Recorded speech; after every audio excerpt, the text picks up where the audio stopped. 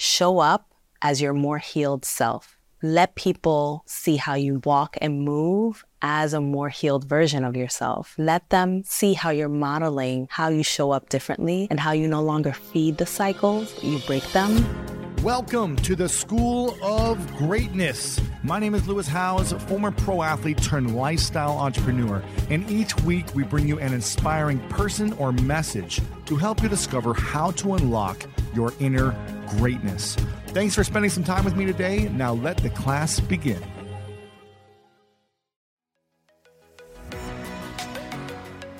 First thing I want to ask you is about healing trauma without medication and without medicine. Because I think a lot of people, when they think about trauma, especially emotional or mental health trauma, they think about I'm broken and I need some medication to fix me, to heal me. And I love the work that you do because you really break down these different types of strategies on healing trauma without medicine or medication. Can you share a few of these key ways to do this? If people are just getting started and they feel the sense of overwhelm, stress, and trauma in their body? Yeah, absolutely. You know, whenever we're talking about trauma, it's going to be critical for us to first start with the body. So the very first place where we need to go to is our nervous system, because that's where trauma is primarily situated. So when we do any of the practices that are going to help settle our nervous system and help us feel more grounded, that's already going to be the best start that we have toward healing trauma. Then we can actually get into the digging work. What happened to you? What happened before you? What happened around you? What happened that actually left an imprint in your soul that made it so that you experienced this tenderness that we call trauma? Really? Yeah. So we should be thinking about body and the nervous system first, not what happened to you at 7 years old. No. You know, what did your parents say to you that hurt you? We shouldn't be asking those questions first. That's correct. You know, whenever we're actually approaching a therapy session, typically you sit down and the therapist asks you, well, what happened? Tell me why you're here, right? And so you start spewing like your entire story. But very often people actually feel traumatized or re-traumatized or triggered by their own stories and their own trauma narrative. It causes a heightened nervous system response when you tell this story. Yes, because it feels like you're going back there again, because you're telling all the little details of everything that happened and trying to get this person, this therapist or a friend or whomever you're recounting to, trying to get them to understand what happened. But your body's also remembering in that moment. And very often what tends to happen is that people then engage in avoidance strategies. Like they no longer want to touch the trauma narrative or their own story, or they drop out of therapy because they no longer want to actually engage in the conversation that felt so incredibly dysregulating. Wow. So they're re-traumatizing themselves when they talk about the experience in the first time, I guess, right? Yeah, because most people don't know that when they approach their own trauma narrative, that it can actually like spur up those emotions in them and cause their nervous system to go into that fight, flight, freeze, or fawn. Wow. Most people are not aware of the fact that just by telling my story, this can happen to me. But if we're actually training folks to engage in their body in a way that helps them to feel more safe, then it allows them to then be able to tell their trauma narrative in a way that actually in a way where they don't actually need to run away from themselves. So when we're thinking about a way to heal initially, and we know that we've had some stress, or maybe we're reactive in certain situations, or maybe we feel tightness or just not our fullest, highest self, and we know that there's been some trauma, but we're not sure how to talk about it or how to heal it, what is something we should be thinking about with our bodies to start this process? Well, the first thing is that we have to befriend our bodies. We have to actually engage in a relationship with our bodies and really tune in. Most of us don't actually take the moments throughout the day to say, how's my body feeling right now? Where do I feel the tension? Where am I experiencing in my body this external situation, right? And if we can actually train ourselves to just do body scans, for starters, right? There's so many things that we can do, but for starters, just scanning how we feel in our bodies from head to toe and just getting a sense of how our body is taking in our environments, that's already a really good setup for understanding ourselves better and understanding ourselves when we're juxtaposing ourselves with what's happening outside of ourselves. So if someone has experienced a level of trauma, but they have no clue if they've actually got a lot of trauma, a little trauma, or somewhere in between, how can they do a trauma assessment within their body scan to know, oh, this is actually a big thing that I need to address right away, or this is more minor, but I still need to address it? How can they scan? Well, it's actually much simpler than what one might imagine, because people can actually just remember, right? Remember what they actually do remember, and then simultaneously try and gauge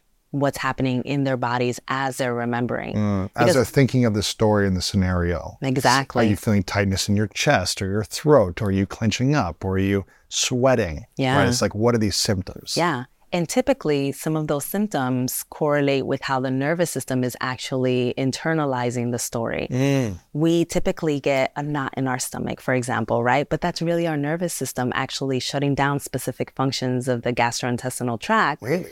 Because we actually don't need that for survival in a moment where we're in survival mode. And so if we feel a knot in our stomach, it's almost like we're in fight or flight mode. Exactly. Just thinking about thinking about a story for 30 seconds or a couple of minutes from something that happened 10, 20, 30 years ago. Mm-hmm. That's fascinating. So something that happened that long ago can continue to harm and hurt you decades in the future until we learn to heal it. Exactly. It continues to live in the body. It can metabolize in the body then as chronic illness when it goes on unaddressed. And of course, one of the biggest risks and repercussions of it going on unaddressed, many times because we just don't know that it's there or that it's something that needs to be addressed. But what can happen is also the possibility of transmission into the next generation. So there's a lot of consequence. Yes. And that transmission is really you leaving a legacy. Do you want to leave a legacy of peaceful, harmonious, emotional well-being, humans as children, or kids that carry your stress responses? Right. And kind of your nervous system responses, right? Yeah. Yeah. I always ask parents, look at your little one and look into their eyes and think for a moment, do I want them to hurt the way that I have hurt? And that usually is enough for a parent to say, you know what, actually, I want to break this cycle because I don't want their little heart to then absorb the kinds of traumas that I've absorbed. Oh, man. And for them to then be the adult that has to then be in search of their emotions or in search of healing because they now have an inner child wound as an adult. What's the greatest gift a parent can give their child? The gift of understanding their emotions and understanding how to self-affirm. Because when we can actually know what our emotions even are, and what I mean by that is that we have emotions and that they're body-centered, right? Like that we have a really concrete understanding of the full spectrum of our emotions and how they can manifest in our bodies. And then how we can actually do something to validate ourselves through the emotional process. I think that's a beautiful gift that parents can give their children. And when parents do that for themselves and their children, it's a beautiful generational gift. Yeah, it's beautiful. So the first thing I'm hearing you say is kind of the ways to start healing is to first do an assessment of the stories and the memories that hurt you and see how the body reacts or responds. Right. What would be the next step after that? We notice a tightness in our stomach, a clenching in our throat, a pain in our chest. What would be the next step to starting that healing process? Step 2 is relaxation.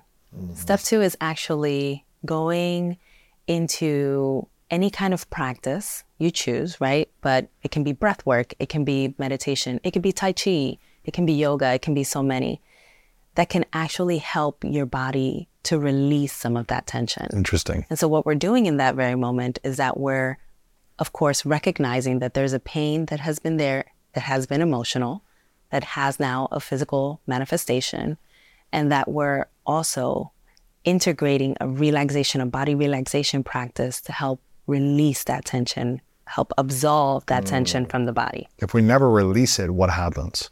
It becomes disease. Wow. So emotional memories turn into physical pain and eventually disease in some way. Many of the metabolic conditions that we know about, diabetes, for example, cardiac conditions, a lot of those can be mapped back to stressors in life. And there's a lot of studies that have been done around even autoimmune conditions being very deeply connected to stressors and to trauma. And more recently, there's some studies that also have some correlates to certain cancers. So when we start thinking about what the body is telling us, the body, when it's in that state of disease, is telling us, I don't feel well because I'm not being taken care of emotionally. And that, you know, it is usually like the clue for us to say, oh, I need to slow down, when we needed to slow down probably 15, 20 years ago. Right. Mm-hmm. So once we, recall the memories and I guess really reflect on where we're feeling this pain or reaction in our bodies, the third thing I'm hearing you say is to relax through some type of therapeutic process, breath work, meditation, yoga, some type of relaxation process to release it, right? Mm-hmm. What would be the next thing? Because a lot of times most people just numb or disassociate the pain, right? We don't truly feel the pain because it's too painful. And so we'll find ways to numb, distract, disassociate, block the memories, to not feel that pain. And that can be just as harmful, right? Just to numb, block, or disassociate. It can. They're protective factors, or they're ways that we protect ourselves from the pain that we truly feel. And especially the depths of our pain. Some of us just don't want to understand how deeply hurt we have been. How wrong we've been. How unfair, unjust, hurtful these things are. Yeah. And like in order to self-preserve, in order to make it through another day, the mind and the body, they're just brilliant, like machines. They have mechanized a way to actually protect us from ourselves. Wow. And so they basically like structured all of these coping mechanisms that, albeit harmful or maladaptive or not helpful or not connecting when we're talking about relationships, right? They can, still help keep you safe for another day. But the alternative to that is to then learn coping skills that actually can be adaptive, connecting. And that can actually be the better recipe for not only your ability to stay within healthy relationships with other people, but also for you to experience the type of sustainable and long-term mental and physical wellness.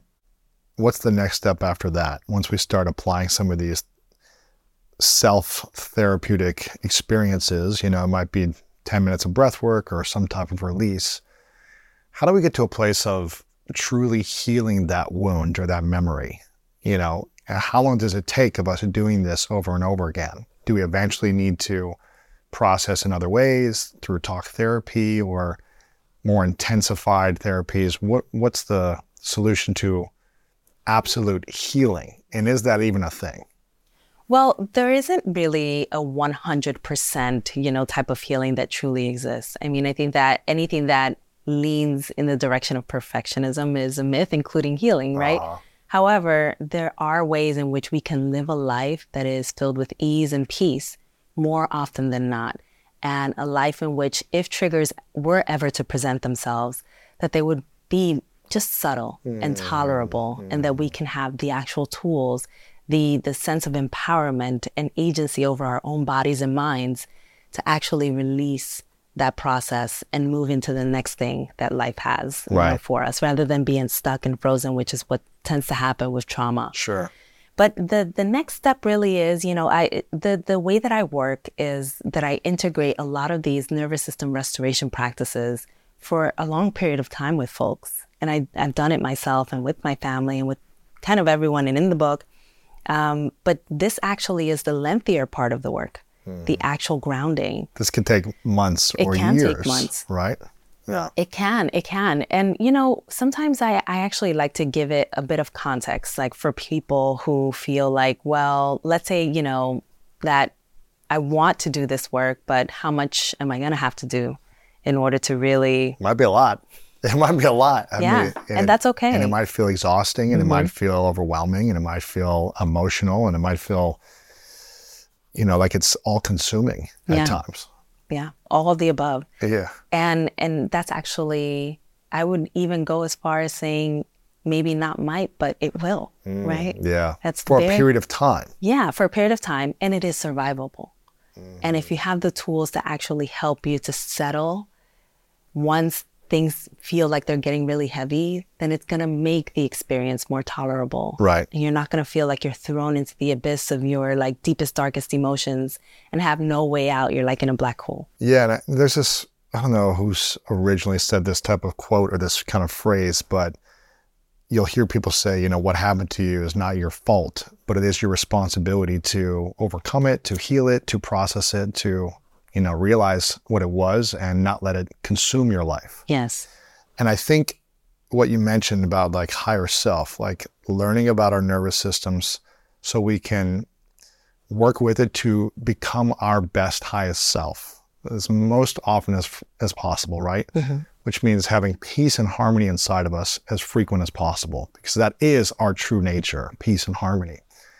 And I think that's what it comes down to. What are you willing to do to create peace and harmony, to actualize your highest self as frequently as you can? Mm-hmm. It's not about perfection. You're not going to be this Zen person all the time, but that's a beautiful life, living in peace and harmony. Living in suffering and pain and agony and numbing yourself is not a beautiful life. It's a survival mechanism which is useful for a period of time, but not for all of time. And so we just got to be aware of that. Yeah. And it's going to take doing some intense, painful work for a period of time for hopefully a lifetime of freedom afterwards. Exactly. Yeah. And I like to always help people understand that if let's say that the work needs to take a period of 2 years. Let's just say that. You need to focus, you need to do nervous system restoration practices each and every day for a period of 2 years. You need to do journaling and some of the digging work and do talk therapy. And you need to, engage in connections with people that help you feel at home. All of that needs to be a part of your process.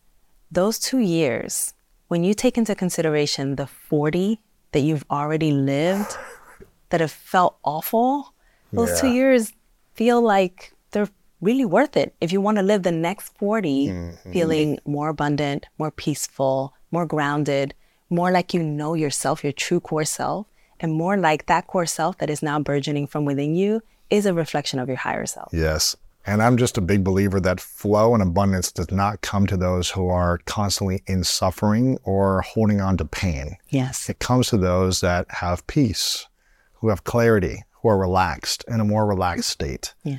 And that may seem like a nice thing to say, but if you're in your 30s and 40s and you've got 3 kids and you've got, responsibilities and job and you're overstressed and you're thinking, I don't have 2 years of my life, let alone 30 minutes a day to go to the gym. How can I do this work when I have so much responsibilities, when I've got, a partner that I'm in a relationship with, I've got kids, I've got bills, I've got all these different weights on top of me.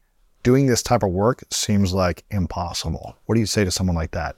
It isn't. It actually is really doable because the work requires for you to bake it into your life.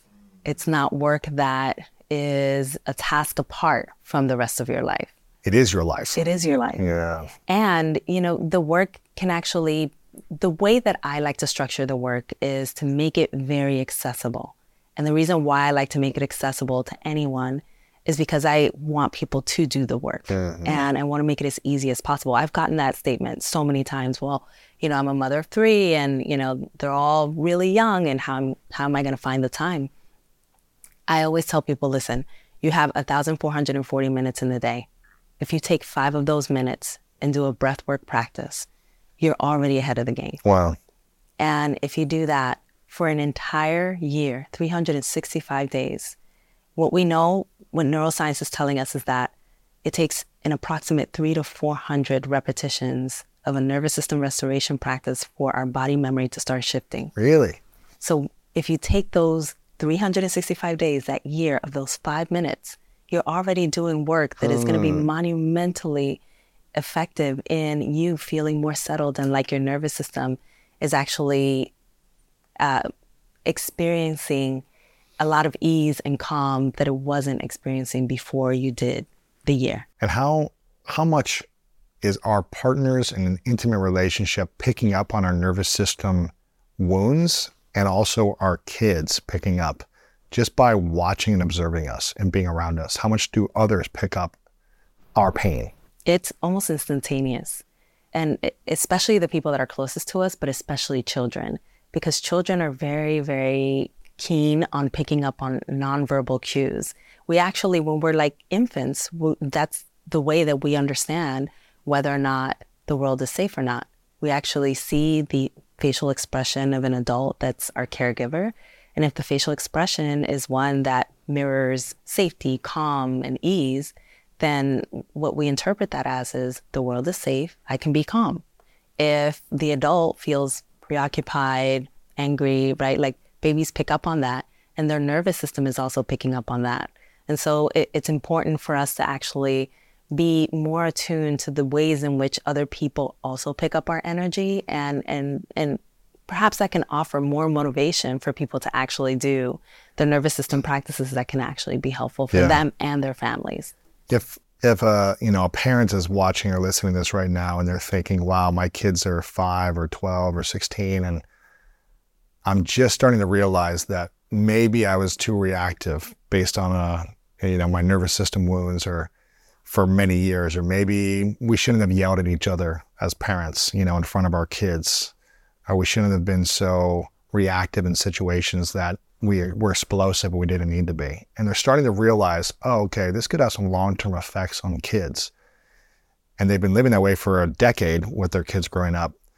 What can they instantly tell themselves right now about how they've shown up?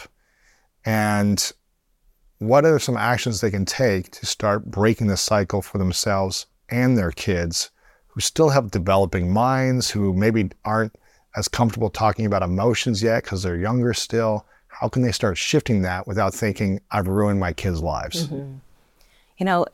It's important for parents, for anyone really, to understand, if I didn't know better, I couldn't do better. Mm-hmm. So if you didn't know that what you were struggling with was intergenerational trauma because you were exhibiting toxic relationship behaviors that were reflected in your childhood home, and you absorb those as the norm, as a status quo, then you wouldn't know to actually disrupt those and not pass those on, or not, exhibit those in your home. However, it's important that if you now do know better, that you take actions, that you decide, okay, I know that there's a different way, and I understand that the way that I've been behaving is unhealthy. Yes. Let me shift. That is already a step in the right direction. When it comes to children, it's important to understand that children can also engage in the healing process. They can. Yeah. I mean, there's a lot of age-appropriate ways in which we can integrate the work with children. Children can meditate. Children can do breath work. Children can talk about their emotions. Children can, do dance parties with their parents that actually help them to release some of the stress and tension of the day. And all of that can be a large part of what families can do together to actually do some collective healing and engage in age-appropriate types of practices that can help their children not only absorb the healing in the moment, but also understand for the long term, for the entirety of their lives, that they can do something that can help them to heal. Mm-hmm. That's cool. Yeah, dance party and drawing classes together, just different things, going for a walk out in nature. Yeah. That's beautiful. What are you mentioned these nervous system restoration practices. What are the couple other examples you have for that, where we can start healing the nervous system? The practice that I tend to integrate into my work the most is humming. Humming, yeah.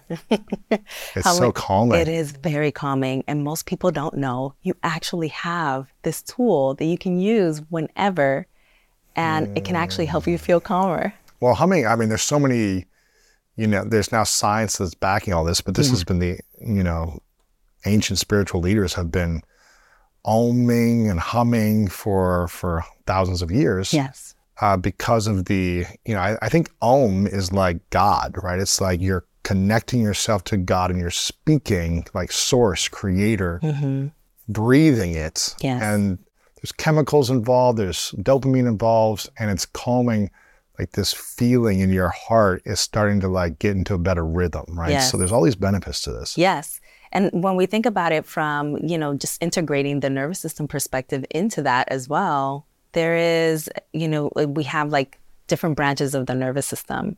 And the branch that actually helps us to feel relaxed and calm is the ventral vagal nerve, which is what tends to be stimulated when we om. When we om. Yes. And so, or when we hum, right? Like typically, like if I'm doing work with a family or with a child, sometimes I'll pick a song that they like and we'll hum the song instead of singing it. And that already is an age-appropriate practice that we can do that integrates the practice that we understand is going to be restorative to their nervous system.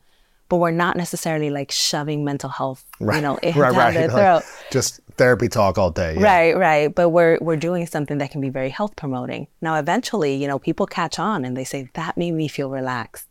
That made me feel more at ease, especially when I had all these like floating thoughts that just wouldn't go away. And so when these children are then older, they have the tools.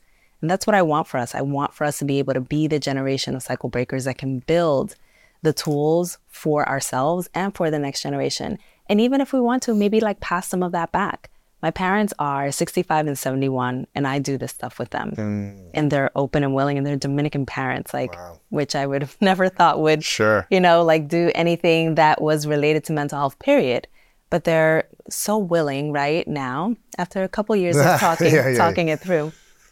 And it's beautiful to see how they have never really had any kind of like foundational orientation around how they can feel more settled. And now they do. And that in their old age, they can actually feel more at ease in their own bodies. It's beautiful.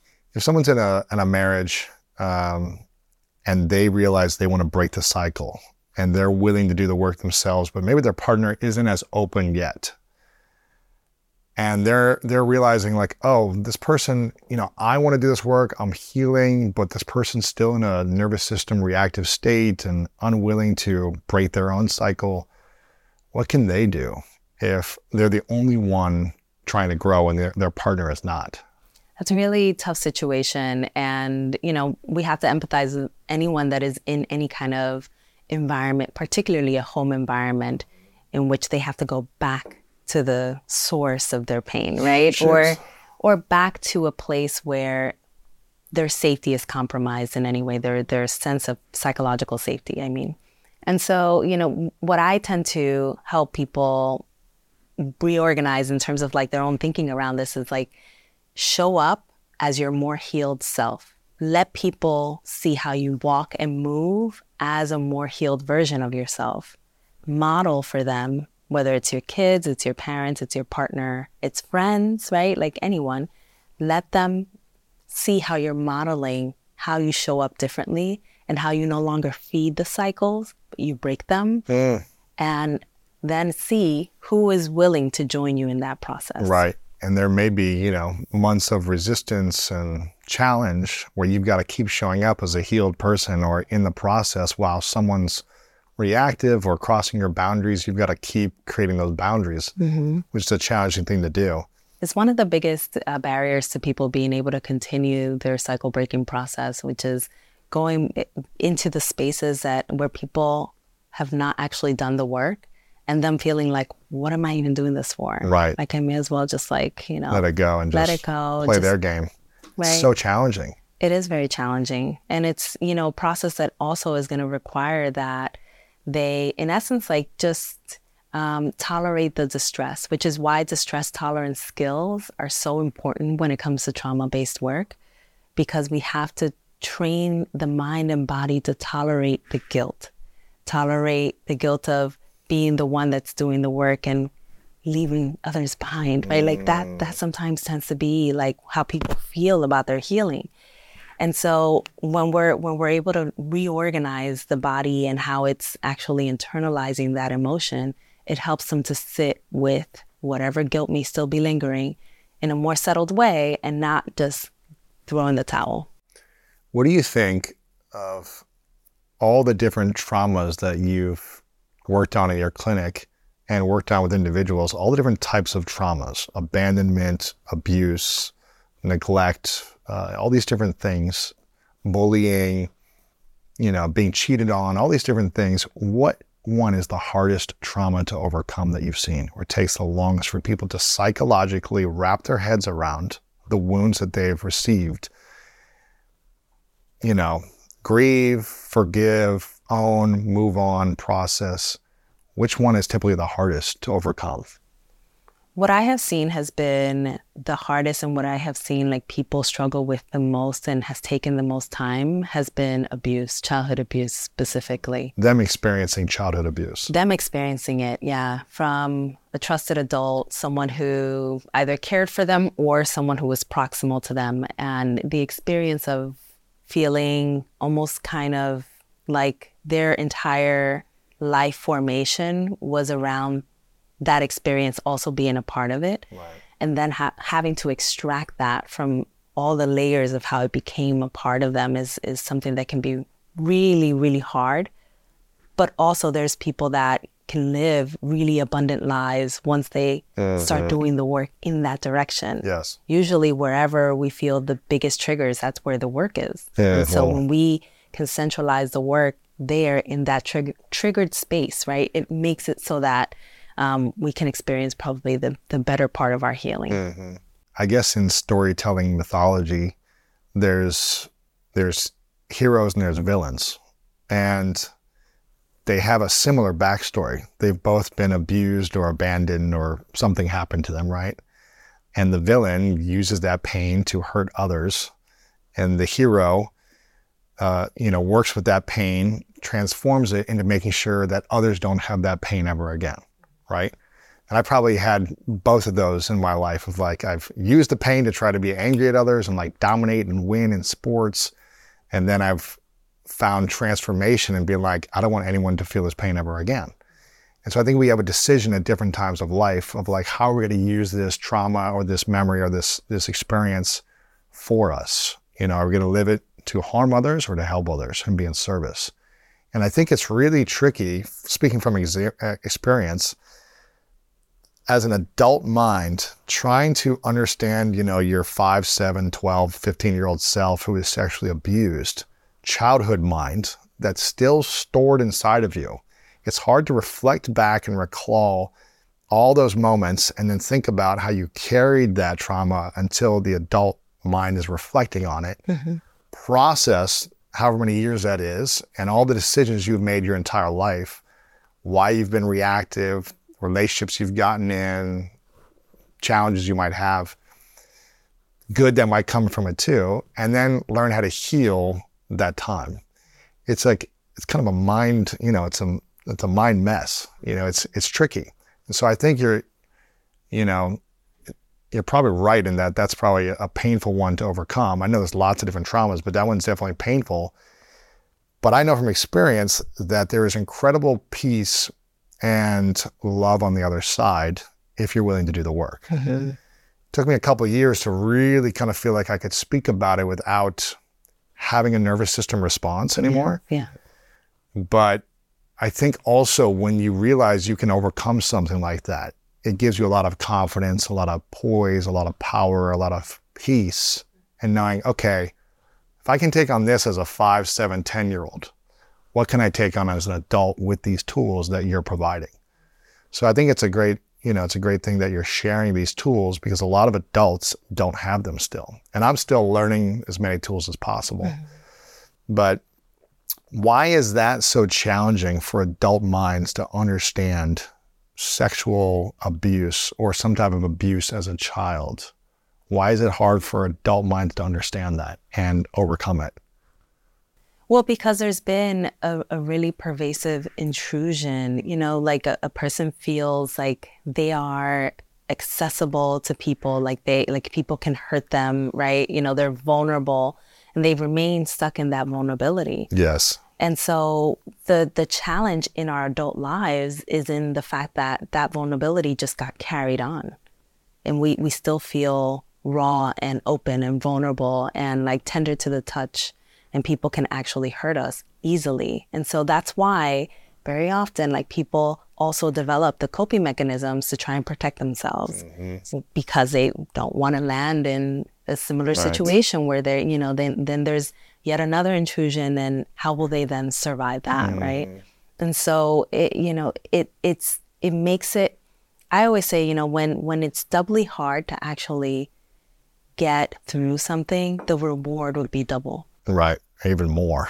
It'll be even exponential, right? I think so. And I think your story, which I know you've spent many years now sharing, and I think that it offers a beautiful moment for all of us to also reflect upon the fact that there is hope about abundance on the other side of healing. Because most of us think, like, when will this ever end? Will I ever heal? And we kind of get stuck in that narrative rather than in the narrative of just do the work and trust that there will be abundance on the other side. There will be a steady version of you that is meeting you on the other side. Yeah. I started the healing journey 10 years ago with the sexual abuse that I experienced as a kid. And I thought that I had healed a lot of it, but I still kept, and I did in certain areas, but I still kept entering relationships that proved otherwise and allowing myself to be kind of cross certain boundaries that I didn't want to, right? Because I didn't have the skills or the courage to be able to stand for the inner child inside of me and what he really needed during certain relationships. And so it wasn't until about 3 years ago when I kind of revisited it again through intimacy. Like, I was able to heal in some areas, but not every area. And that's when it took even more work. It was like an extra couple years. So, I feel like healing is a journey. It doesn't mean, okay, I've done 6 months of intensive work, now I'm good. Like, new things might come up in a couple of years that you have to readdress. And at least that's what's happened for me. But not thinking you've got it all figured out, I think, is something we need to have in mind. Be like, okay, I don't know all the answers. Even if I feel better, I'm going to keep working and processing. If we don't learn to heal our inner child as adults, what will happen to us? Well, we can actually develop the same type of inner child wound in our children. Ooh. Yeah. So they don't have to experience the wound. We're just passing it on, right? Mm-hmm. Yeah. And that comes up. Of course, we're talking about intergenerational trauma having some biological, connections, right? Like, so there's already a family that perhaps is already, from a nervous system perspective, from perhaps an epigenetic perspective, already having tenderness and vulnerabilities that are emotional. And then you have, the possibility of there being like misattunement between a caregiver and their child. The caregiver may be so preoccupied with their own stress and trauma that they miss the social cues that their child is telling them, I need you. And that sense of emotional abandonment, can surface, or an inability to really relate to and connect with others, which is kind of like the general foundation of like attachment and attachment styles, right? A lot of those things can start to surface as a result of those initial imprints of the relationships that are primary to us, which are with our caregivers or individuals that are in essence taking care of us in the school system, any of the individuals that have proximity.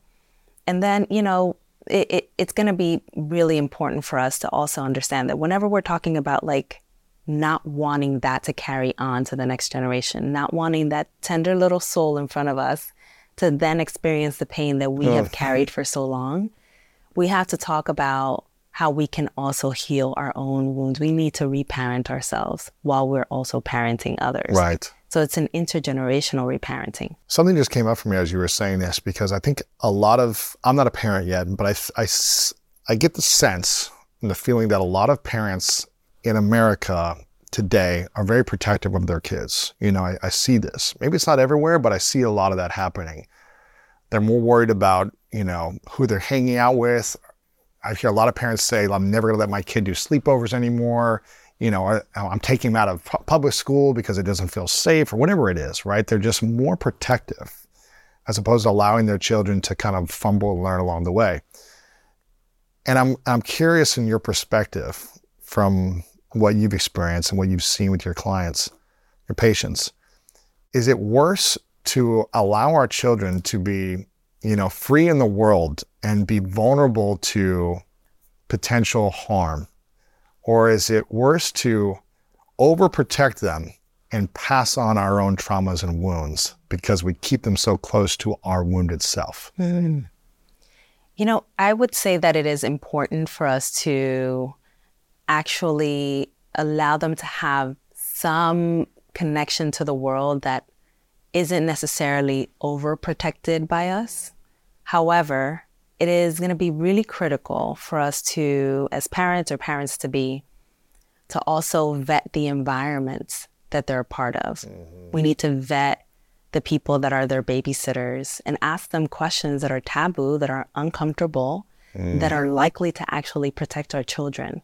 Right. Be uncomfortable with your questioning. Be uncomfortable with your questioning so that you don't have to live a life of discomfort because you didn't ask the question and properly vet the person. Right. And then something would have happened that could have been avoidable. Not always, right? We can't say that, it's the onus is on parents. The onus is really on people who, just aren't protective of the children that they're connected to. But beyond that vetting process, right, which is a vetting process that is permissive because you're also allowing the child to be in the world and explore and understand and enjoy the world and fumble and pick themselves back up. And what we know about that process is that also builds resiliency, right? And so we need that process in our lives in order to actually be resilient adults. But it's also going to be critical, as I see it, specifically as cycle-breaking parents, for us to then transition into also being advocates on behalf of our children. We need to also, in whatever way is possible, advocate for the systems that they're a part of, for them to keep them safe, right? Like advocate for better safety in schools, which, as we see in today's world, especially in the U.S., is like really compromised. And, also advocate for the laws that hold people accountable when they hurt children, right? And it's like all of these things that are also systemic are also going to be a part of the process of how we parent forward in a way that's different. Sure. What about the epigenetic element of this? This is how much of trauma is genetic versus kind of emotional mirroring and then passing on through just environment, space, emotions onto another nervous system. Is it a genetic thing that we carry, or is it more of like we're just observing it all day long and these responses? Well, what we know about intergenerational trauma, it is the only type of trauma that has a bit of both, right? So it actually can be found at the intersection of our biology, which is all of those, kind of epigenetic factors, and our nervous system, and really kind of like the structure of our biology really early on, cellular memory, all of those things. And our psychology, which is in essence kind of everything that happens thereafter, right? Like after we're formed, after we're born, after, we're out of the womb, there's a lot of interactions that we have with people, with systems, like all of those interactions then actually create a certain experience, an emotional experience that can trigger a trauma response or perhaps never allow it to surface. And so it's a little bit of both, but the thing about coming from families that they themselves have had any kind of trauma that has been longstanding and has been held in the body and has been held in their behaviors is that typically what tends to happen is that our bodies actually reflect the trauma that we have engaged in, the trauma that our bodies are constantly trying to fight, right? Like when our bodies are in this nervous system alert and threat response for an extended period of time, it actually can transition the ways in which our genes actually turn on or off, which is the general premise of epigenetics. Whatever is happening in our environment socially is impacting the ways in which our genes are turning on or off. And so what happens at conception is that both parents actually have genetic markers or genetic messaging that actually gets translated to a baby at conception, including, of course, all the physical features and things like that, but also including a lot of these other things that are a part of just the general emotional makeup that a child can be born into. Wow. So if both parents don't break their intergenerational traumas, they're passing down two different sets of multiple layers of traumas from family history into the child. Yeah, and it gets really, really layered and complicated because God. I know it's a lot. It's like the trauma of every one of your tree. Yeah. How far back do these traumas link to? Is it like your great-grandparents or They say it's an approximate 7 generations. 7? Oh my gosh. And there's a possibility that it might be 14 based on What? some newer studies. Oh my, and I know. until you break the cycle, it goes back 7 to 14 generations? Yeah. And it's, when I... So all the traumas of my, from like 300 years ago then. Yeah. Are passed down to me. It's said that it's about 255 direct histories, including your own living in you. Oh my gosh. Which is why this seems overwhelming. I know. Which is why it's so critical that because it is transferable messaging that is there in our bodies, it's important that we go back to the body. That's why when we do these talk therapies, they can be good for an extent of the work that needs to be done, right? But not necessarily for when we're talking about layered trauma. When we're talking about these traumas that have been there for generations and that have these imprints and have these ways of coming up in ways you would never imagine, right? Sometimes a scent just completely takes you back to 2 generations ago. Oh my gosh. And that's also, been widely studied, in the ways that our senses are actually, they capture memory imprints from generations past. And so all of that is a part of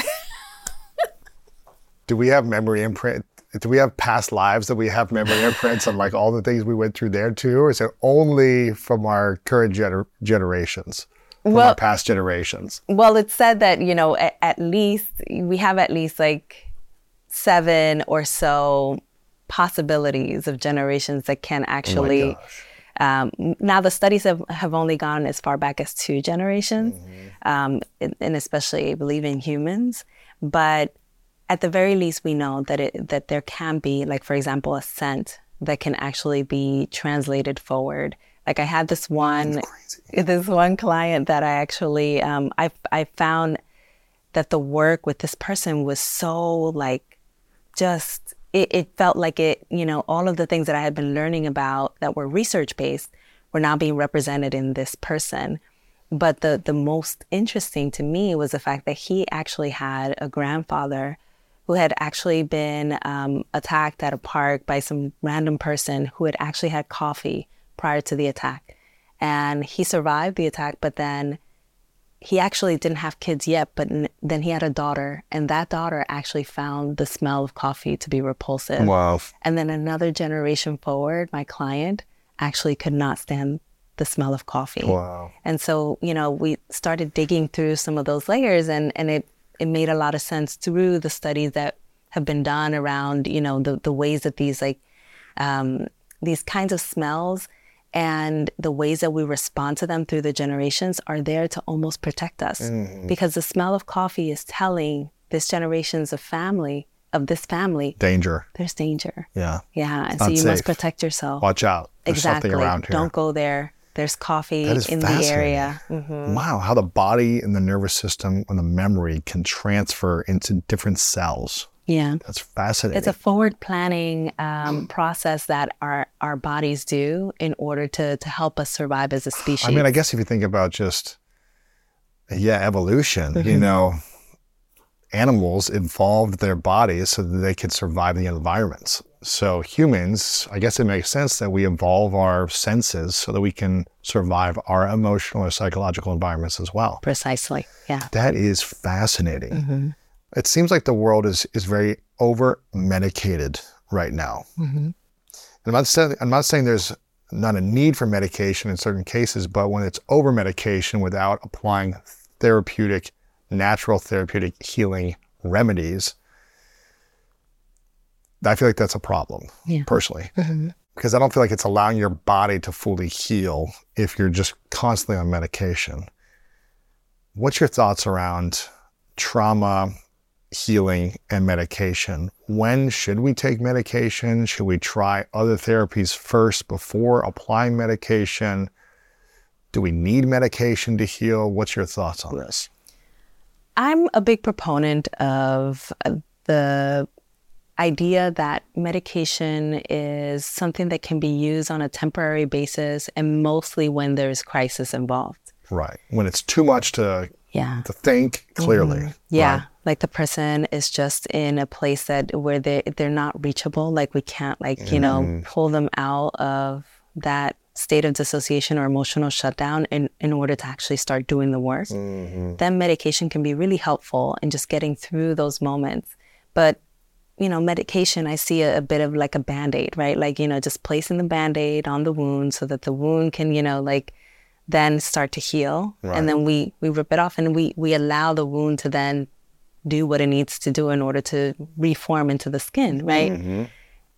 Very often we don't take off the Band-Aid. Right. We Or just if you're leave always it there. staying medicated, you're never actually able to do the work. Exactly. Or people are being medicated without what's supposed to be supplements or ancillary work, which is therapy or other kinds of modalities that can actually promote some sort of healing and restructuring of the mind and how a person is taking in their emotional experiences so that they do some learning and then apply different coping skills that then become default, and then they don't need the medication. Yeah. So you never really learn to integrate the lessons. Yeah.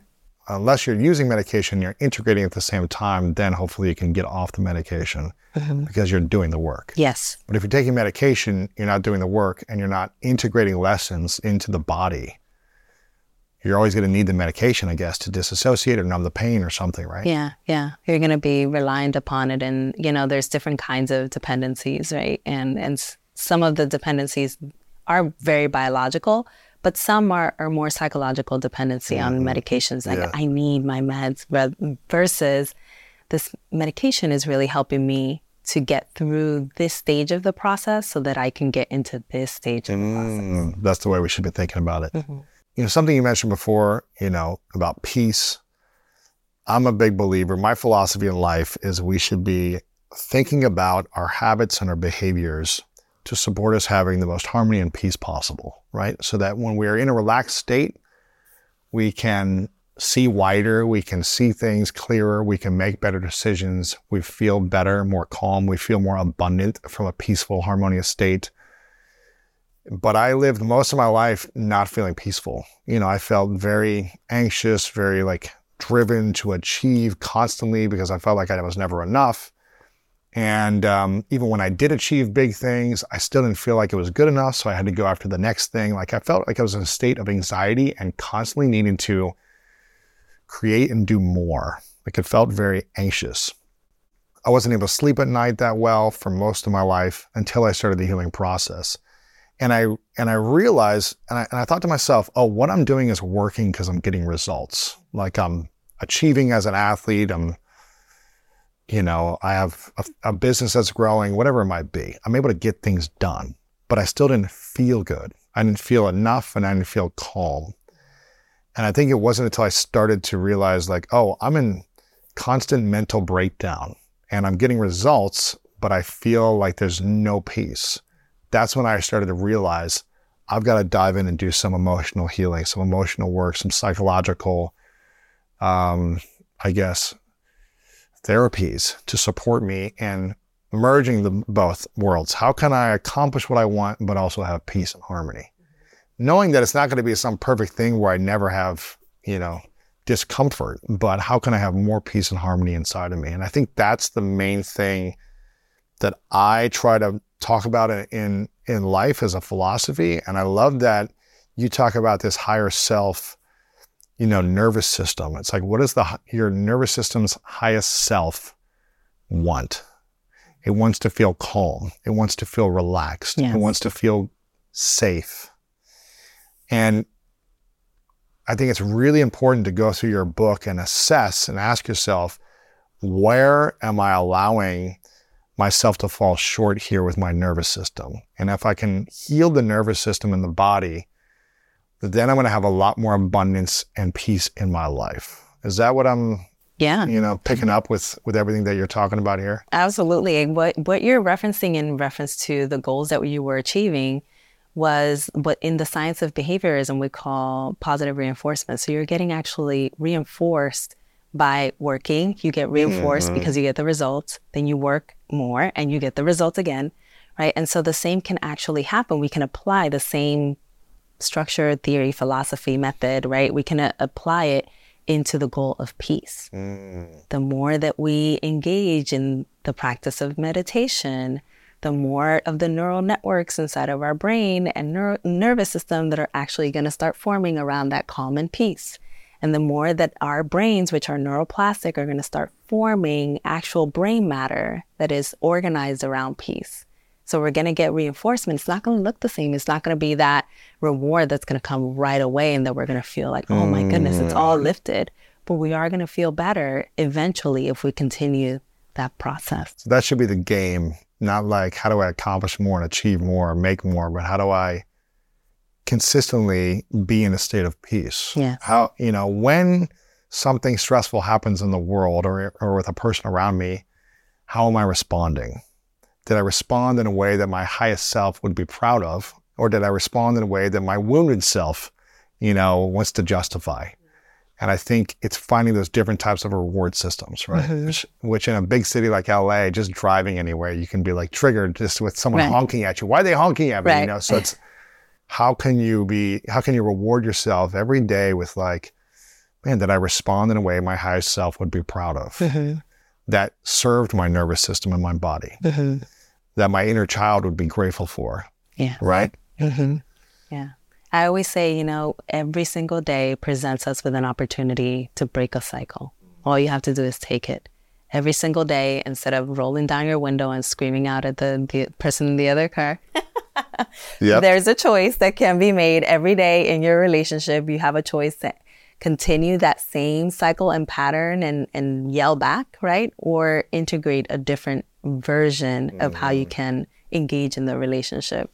Every day there is an opportunity in all areas of life. And it's a dance. How do you, make sure you create boundaries so you're not getting walked on, but you're not reacting like a crazy person, all these different things. So it's a dance. It's a dance. Yeah. And if someone has been through, a breakup in a relationship and they have not yet healed from that breakup or from their entire childhood, what will happen if they don't heal going into a new relationship intimately? Well, the biggest risk is that they'll repeat the very same patterns that they're used to. I mean, there's this thing called repetition compulsion, which I know you're fairly familiar with. And it is when we, in essence, repeat the patterns that just feel familiar and that are already pre-programmed inside of our minds. We go into every single relationship and the relationships start looking the same with the same patterns, the same beginning, end. And then we go into the next relationship with the same beginning, middle, end. And so it just becomes a cyclical process where we're not actually like doing anything different. We just have different players in our lives, right? And so whenever we can actually identify, oh, look, that's when I start getting into those codependent qualities. That's the in.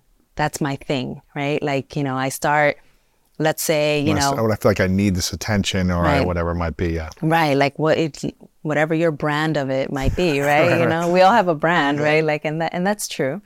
Then people, can actually start noticing their own patterns and then start cutting those patterns. We start cutting at the root when we're aware. We cannot heal what we cannot see. Yeah. If we have something that we can actually identify as not being aligned with how we want to live a life, then we can identify it, call it out, and then when we see that it's about to creep up, say, not anymore. Not this time, not going in that direction. As a trauma expert, psychologist, what is the biggest challenge you face today? What's the biggest pain or problem that you face personally from your, years of work and experience and education that you've learned, but also teach? I still struggle personally with the experience of patience. Having patience? Yeah. What? With Some people family, may not, with intimacy, with friends, like in life? More so with family. Okay. I'm someone who's like typically really fast in my thinking, fast in my acting. And, I'm just like very, I tend to operate on autopilot a lot. But it's actually something that I've been working on for a number of years and I'm still working on really intently. And even next year, I want to work on in a way that I hope can really, really make an impact because I want to slow my life down, like really slow it down and really like do things that can actually help me to build the patience rather than, just like tone it down, which is what I've been doing. And I think that that's also going to help me build greater compassion, be more self-loving and other-loving, and have an opportunity to also be more mindful and attuned in the spaces that I occupy, including my space with my family. So all of that, I think, is going to burgeon out of me growing that sense of patience around my life, which is, it's been so hard. It's been so hard. It has been. It has to be patient. To just be patient. With family. With family, with my goals. If I'm in an intimate relationship and where things are going and where they're not going, like patience is just not, and my family will tell you, they'll say wonderful things about me. They're so kind. And then they'll say, well, she's not very patient. They'll always say that. So they know me well, right? And I know myself. And it's not a quality that I love. And I know I can do better. Like I know it. And so, and I want to do better, which is the key, right? Like it's the motivation. And we're very similar. Martha, my fiance, is like, yeah, you don't really have that much patience. I'm like, but I told you when we started dating that I don't. And so I've told you everything good, bad, in between about me. And I said, hey, you would accept this. Yeah. And it's all about an evolution, right? Yeah, like I'm course. Much more patient than I was 10 years ago. Yeah, of course. And I desire for myself, I really desire this to be better. Yeah, that's good. Yeah. I'm sure like when I have kids, it'll force me to be patient, or I'm just going to feel more frustration and pain and like anger. So it's either like I suffer or I become patient. Yeah. It's like you suffer or be patient. Yeah. Suffering's temporary though. Exactly. It is. I'm so grateful for you in this book, Break the Cycle, A Guide to Healing Intergenerational Trauma. I want everyone to get a copy of this, give it for a friend. Again, I just truly believe after my last, 10 years of healing journey, that this is the work we should be doing to better everything else in our life, to better our careers or our professions, our relationships, our health. Everything starts with doing the inner work and healing. And I really believe that on any new chapter of life, if you're entering a new career, a new relationship, a new year of life, you should be reflecting on, where do I need to heal first before I enter this new thing? Or while I'm entering this new chapter, what can I start healing in the process of entering this? And the healing will continue. It's going to be a journey, but it's got to be something you really are attuned to. And I think when you focus on that, like you said, beautiful things will emerge. There might be some pain and sadness and grief for a short period of time, but then on the other side, there is more abundance and peace. And so I'm really excited that this book is out, Break the Cycle. I want everyone to get a copy by Dr. Mariel Buqué. Make sure you check this out. Where can we get this copy, and where's the best place to connect with you? Yeah, thank you for saying that. And the copy of the book can be purchased wherever books are sold. It's everywhere. And also I have it linked on my website, which is drmarielbuqué.com. Where I'm at is usually LinkedIn. Sometimes, Are you more on LinkedIn than I'm Instagram? more on LinkedIn lately. Oh, wow, yeah, okay. I love it there. It's just your name on LinkedIn? It's just my name, and Okay. I tend to learn a lot there, and it's very invigorating. That's so good. I love it there. Yeah. Make sure to follow you over there. Check out your content there. Thank you. Break the Cycle. Mariel, I'm very grateful for you. I want to acknowledge you for the constant work you're doing to put yourself out there. You worked in a clinic for many years, a professor for many years, but now actually being a teacher and an educator to the masses through putting it in a book, by teaching content online. I really acknowledge you for bringing this healing work to us, because again, I think this is what we should all be thinking about. I like talking about health and relationships and money and business, but if you don't have peace in those areas, like it's not going to be fulfilling and rewarding. So you got to have healing peace first so that those things can be abundant. So I'm really grateful that you're teaching this and doing this work and doing the research to dive in on how we can heal these things. Thank you. And I acknowledge you for the consistency that you have in serving us. Thank you. You're welcome. I asked you this question before, but I'm going to ask you these two final questions. This is called the three truths. So imagine it's your last day on earth and you only get to leave 3 lessons behind to the world. You've got to take all of your work with you, and everything you create from now until the day you die has to go with you somewhere else. What would those 3 lessons that you would leave behind be? It would be, if we are not careful, history can repeat itself. Mm-hmm. So let's be mindful of that and cut the cord where we can. That it is important for us to be in healthy relationships with other humans because we are relational beings. So let's continue to foster the relationships that help us feel psychologically safe, or build ones if we don't have any. And that even if our life has at any point in time felt like it has been in shambles, there is always something that awaits on the other side. If we are willing to not give up and just hold on to hope and maybe like take a couple points of wisdom from the people that have done it before. Well, that's beautiful. I love that. Final question. What's your definition of greatness?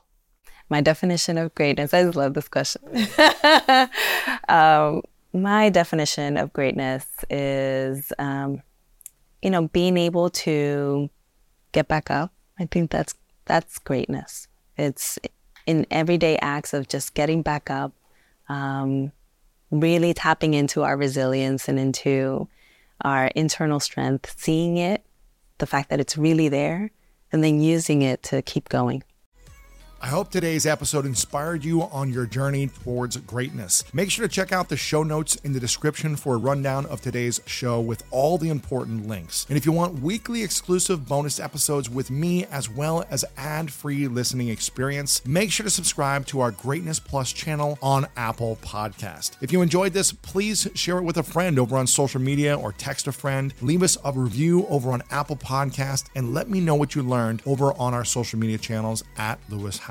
I really love hearing the feedback from you, and it helps us continue to make the show better. And if you want more inspiration from our world-class guests and content to learn how to improve the quality of your life, then make sure to sign up for the Greatness newsletter and get it delivered right to your inbox over at greatness.com/newsletter. And if no one has told you today, I want to remind you that you are loved, you are worthy, and you matter. And now it's time to go out there and do something great.